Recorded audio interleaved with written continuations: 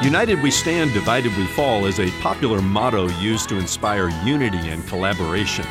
The Latin phrase e pluribus unum, meaning out of many one, appears on the Great Seal of the United States of America, reminding us that we are a unified coalition of people and states. In 1858, Abraham Lincoln delivered the House Divided speech at the Illinois State Capitol after he accepted the Republican Party's nomination for United States Senator. He famously quoted Jesus, who said, "A house divided against itself cannot stand." Are you a uniter or a divider? Ancient Israel might have benefited from a motto like, "United we stand." 1 Kings records the time when Israel fell into civil war and was divided into two kingdoms. I'm Ron Jones, and this is Something Good.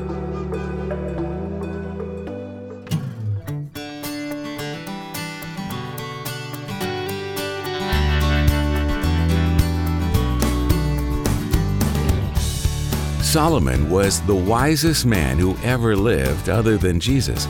But in his old age, he made some foolish choices.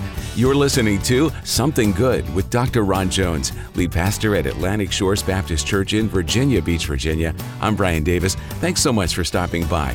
Well, coming up next, Ron takes us to the book of 1 Kings and to some of the poor decisions that led to Israel becoming a nation divided.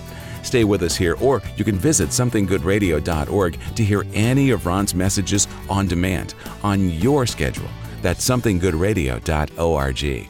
From his teaching series, Route 66, the ultimate road trip through the Bible, here's Ron with part 2 of his Something Good radio message, 1 Kings, United or Divided.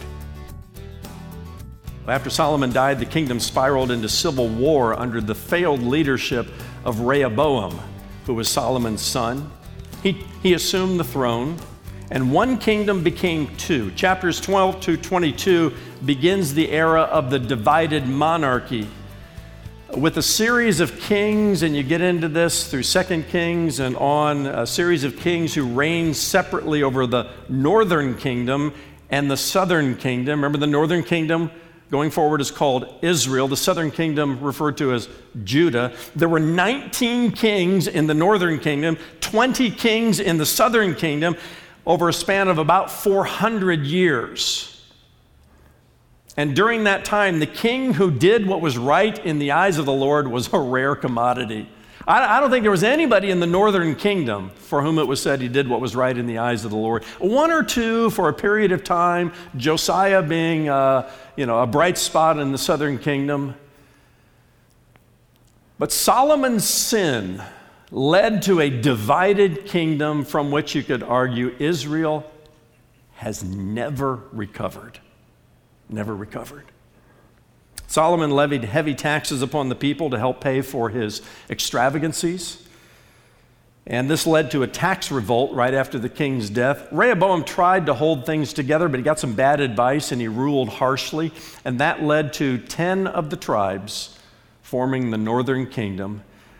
They denounced their allegiance to David's house, and they made a guy named Jeroboam their king. You got Rehoboam and Jeroboam. Boom, boom, boom, you know. You got all these kings' names. You got to follow them. But Jeroboam became the first king of the northern kingdom. Jeroboam was an evil king. It says in chapter 22 and verse 42 that he made Israel sin. And he did. Here's what he did. He realized he was in competition with Jerusalem and the southern kingdom. And he kind of reasoned in his own mind, the people are going to travel to Jerusalem for the festivals and for the holidays and to worship at the temple. The temple is, beautiful, it's dazzling, it's all that kind of stuff. I need to give them some places up here to worship. And so he built 2 new centers of worship in Dan and Bethel, each with a golden calf.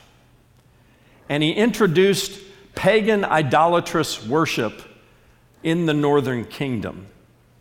And it just went downhill from there. Jeroboam also instituted a feast in the same month as the Feast of Tabernacles. Hey, you don't have to go to Jerusalem.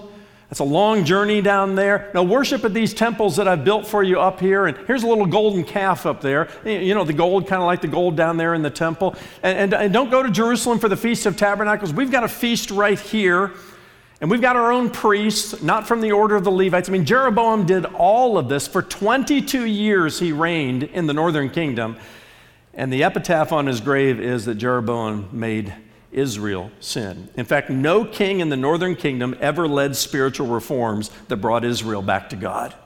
It's a sad story of the northern kingdom. But during that time, the word of the Lord came through prophets, starting with a guy named Elijah. Elijah, along with Solomon, is a giant of a figure in the book of 1 Kings, and he bursts onto the scene in the northern kingdom by predicting a drought in chapter 17. When we first learn of Elijah, he's standing in the presence of a king named Ahab, a wicked, wicked king, only outdone by his really, really wicked queen named Jezebel. Nobody names their daughter Jezebel, and there's a good reason for that, okay? She was just a nasty, wicked woman, and her husband Ahab was just as bad. But Elijah, our first introduction to him is in the presence of the king. He's speaking truth to power.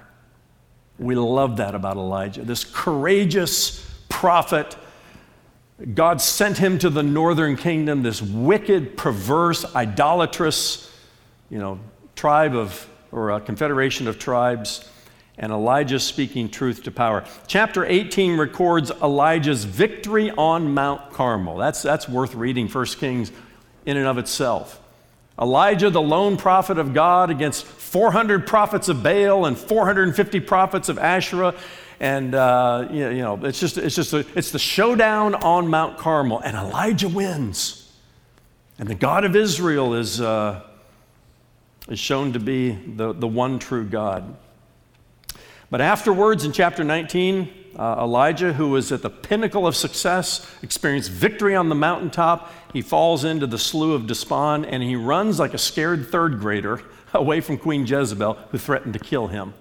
And Elijah runs, and he runs, and he runs, and he runs. He ends up in a cave hiding about 100 miles away, and that's when the angel of the Lord finds him and says, Elijah, what are you doing?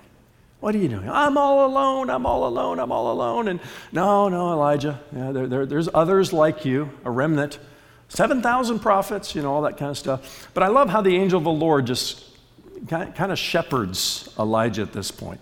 Tells him, go back to sleep. You need some rest, boy. It's been a hard day at the office. Beating those prophets of Baal and Asherah and the long running that you've done. You just need some rest. So Elijah rested. He wakes up. Angel sends him back to bed again. You need some more rest. Elijah gets up. Angel makes him some angel food cake. Feeds him. Not exactly, but I just wanted to see if you're paying attention here.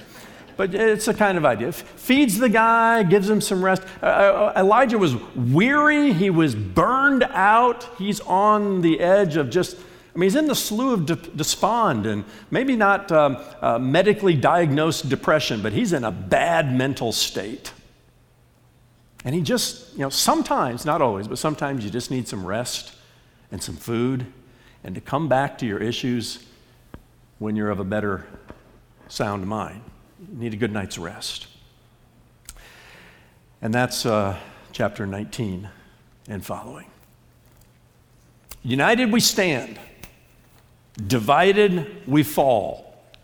That's the theme of 1 Kings, and it was a sad day when Israel divided into two kingdoms. Later in Israel's history, the Jews dispersed after the time of Christ, dispersed to the four corners of the world. James writes to the diaspora, the dispersed body. And the Jews did not come back together as a nation, are you ready for this, until 1948. 1948. Do the math there. United we stand, divided we fall, and the rift in the kingdom, not until 1948 did the nation come back together, and Jews keep moving back to the homeland. Not under a king, but under a prime minister. No king will reign again in Israel on the throne of a united kingdom until Jesus Messiah returns. All right? Just because the kingdom divided doesn't mean that God's plan and the covenant that he made to Abraham and Isaac and Jacob and then the Davidic covenant doesn't mean that was nullified because of Israel's sin or a leader's sin or Solomon's sin. No, the plan moves forward. And there's coming a day when the kingdom will come back together. Now you got your Bible prophecy hat on again, and it's at the end of the tribulation period following the rapture of the church, 7 years of tribulation, the second coming of Jesus Christ. This time he comes not as the Lamb of God who dies upon a cross for our sins. Now he comes back the second time as the reigning king, and he sits on David's throne in Jerusalem. I believe that is a literal kingdom. And Revelation 20 tells us he'll reign for 1,000 years. And believers in Christ who are raptured out of this world return with him to rule and reign. The government will be upon his shoulders, Isaiah 9 says. And there will be no end to his reign of peace and prosperity and wealth and honor and all of that pictured in the Davidic dynasty. The larger lesson, though, that we learn from 1 Kings is this. Write it down. Sin disrupts unity and divides people. We'll return to Something Good with Dr. Ron Jones in just a moment. To hear any of Ron's messages on demand, please visit somethinggoodradio.org. While you're there, be sure to access the Something Good digital library with more than 500 hours of video and audio teaching from Dr. Ron Jones. Search the streaming library by scripture or topic and find answers to your Bible questions, which will help you grow in your Christian faith. Again, the Something Good digital library at somethinggoodradio.org. Something Good Radio and free resources like the Something Good digital library only exist through the faithful prayer and financial support of listeners like you. And today, when you invest $50 or more in the media ministry of Something Good, we have a very special thank you gift to share with you. It's Ron's book, The Ultimate Road Trip Through the Bible. Print editions of both Volume 1 and Volume 2 are included in this offer. Request them today for your gift of $50 or more. When you order the print versions, you'll also get unlimited access to the Route 66 digital library, a $275 value. The online library includes electronic versions of the book, plus video sermons, audio messages, and downloadable sermon notes on all 66 books of the Bible.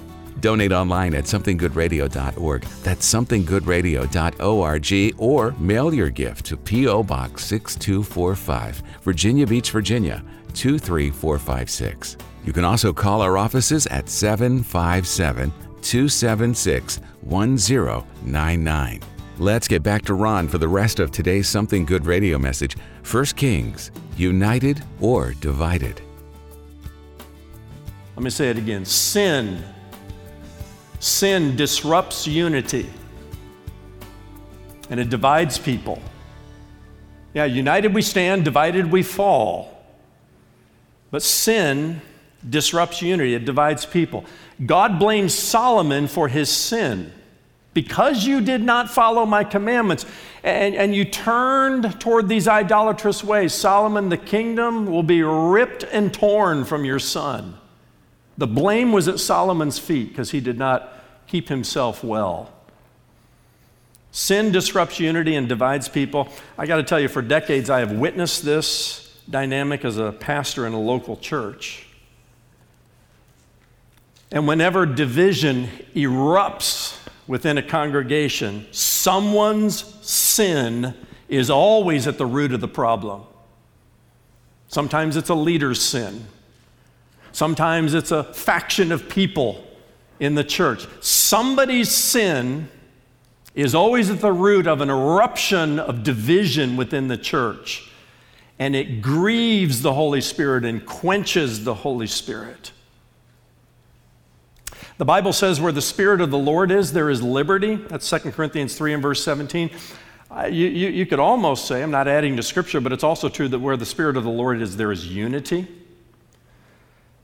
Because unity results when we yield to the Holy Spirit's guidance, when we grieve Him, when we quench Him, when we go our own way.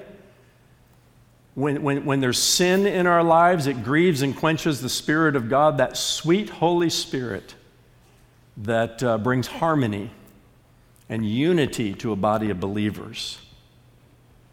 Therefore, we must guard our hearts. Solomon didn't. We must practice confession and repentance. Keep short accounts with God, all right? Quit blaming other people, all right? This person did this person did that. I'm offended by this, I'm offended by that. Listen, we need to be offended by what offends God, not by what somebody else said to us. Practice confession and repentance. Eagerly maintain unity. That's what Paul says in his letter to the Philippians. Maintain the unity of the Spirit in the bond of peace. One Lord, one faith, one baptism. We are one in Christ. If we're not one, then that is not of Christ. That is of the devil who divides, and he's good at that. So guard our hearts, practice confession and repentance, eagerly maintain unity. It takes work to do that. Walk in the Spirit and not in the flesh. And remember the words of King David, acting as a psalmist, who wrote in Psalm chapter 133 and verse 1. And this was when it was a united monarchy. David wasn't alive to see the rift in the kingdom. And David wrote these words, "Behold how good and pleasant it is when brothers dwell in unity." It is good and pleasant. I'm happy to say this is a good and pleasant time at this church. But be on your guard. Because our enemy, the devil, prowls about like a roaring lion and he loves to divide. Sin disrupts unity and it divides people. Our nation is more divided, perhaps, than ever. Brought on, arguably so, by some who don't have the best interest of the United States of America at heart. I could argue that. But we're also a sinful nation. If the Lord prescribed this for Israel, I'm going to tear the kingdom in half because of one leader's sin. What would he do to the United States of America if we don't get our act cleaned up? If we don't come before God in confession and repentance and pray for His mercy, there's no guarantee the United States of America will remain so in history. Let's do our part as the people of God to get our own house in order. Not to point fingers of blame at others, but to look in the mirror and say, God, search me, O God, and know my heart, and try me and know my thoughts, and see if there is any wicked way in me, and lead me in the way everlasting, and be one bright light in an otherwise dark world that is spiraling into division. Okay? Take care of you. I'll take care of me. We'll take care of us in the body of Christ. And let's make sure that we work hard to maintain the unity of the Spirit within the walls of our own community of faith, because when the world looks in and sees the church dividing, it's a black eye. It's a black eye on the body of Christ. They just go, what do I need your Jesus for? You guys can't even get along. No, it's good and pleasant, isn't it, when brothers and sisters dwell in unity, as we are today. Isn't that a good thing? Let's all commit ourselves to working hard to making sure the unity of the Spirit in the bond of peace. Major on the major things, right? Let go of some of the minor things. If somebody's offended you, go to that person. Be a peacemaker. Not a peacekeeper, that's a passive person who brushes it under the rug. Peacemaker is intentional about making peace and maintaining and working hard to produce the unity of the Spirit.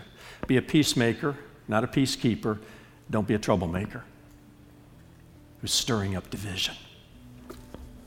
Let's be a shining bright light, salt and light in this world that doesn't know what unity looks like, politically or otherwise. And let's learn from the lessons of Old Testament history and not presume upon the Lord that our sin won't produce the same result to a divided kingdom.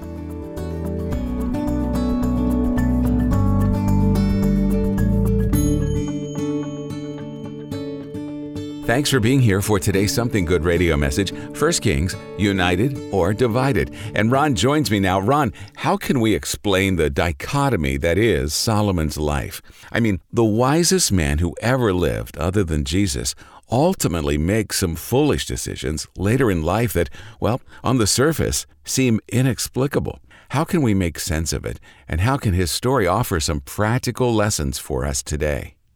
Brian, I'm reminded of what Jesus said when asked why Moses offered certificates of divorce to the Israelites. He said, because of sin.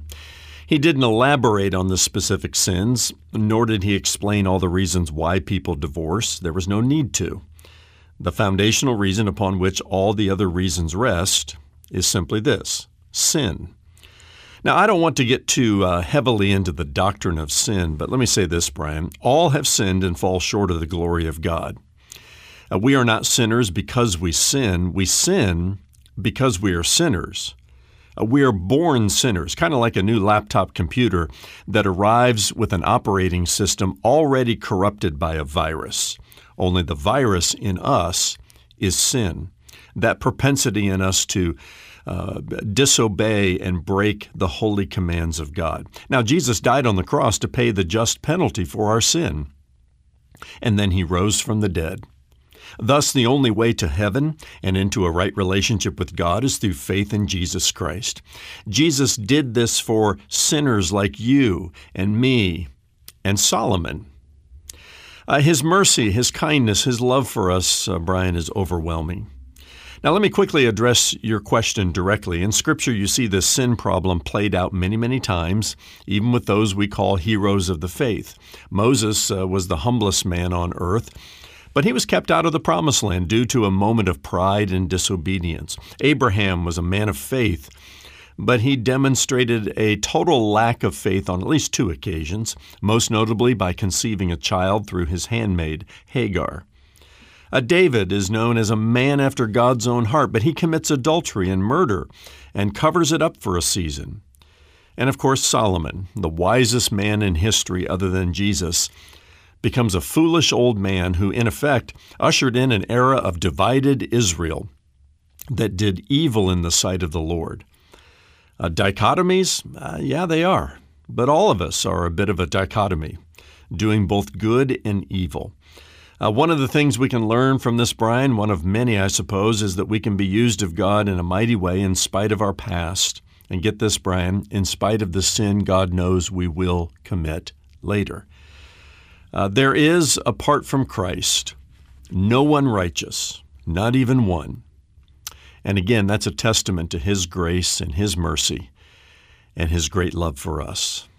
That's Dr. Ron Jones with some encouraging thoughts about how the mercy of God triumphs over the sin of man. Well, Ron, as we wrap things up for the day, tell us what's in store for us next time as you move ahead in your current series. Yes, and thanks, Brian. Next up on the ultimate road trip through the Bible is the book of 2 Kings. And there's a sobering lesson for all of us here. Now, as we know, all Scripture is profitable for teaching and reproof. But 2 Kings is a portion of Israel's history from which entire nations could learn a valuable lesson. Simply put, we reap what we sow, Brian. Individuals do, nations do too. So as we continue looking at that period in Israel's history in which it becomes a divided kingdom that does evil in the eyes of the Lord, I'll offer a little insight as to what that might mean for us today. It all comes your way next time as I continue my teaching series, Route 66, The Ultimate Road Trip Through the Bible. That's tomorrow in Dr. Ron Jones' message, 2 Kings, The Decline and Captivity of a Nation. Join us then for Something Good. For Ron and our entire team here at Something Good Radio, I'm Brian Davis. God bless, and thanks for listening.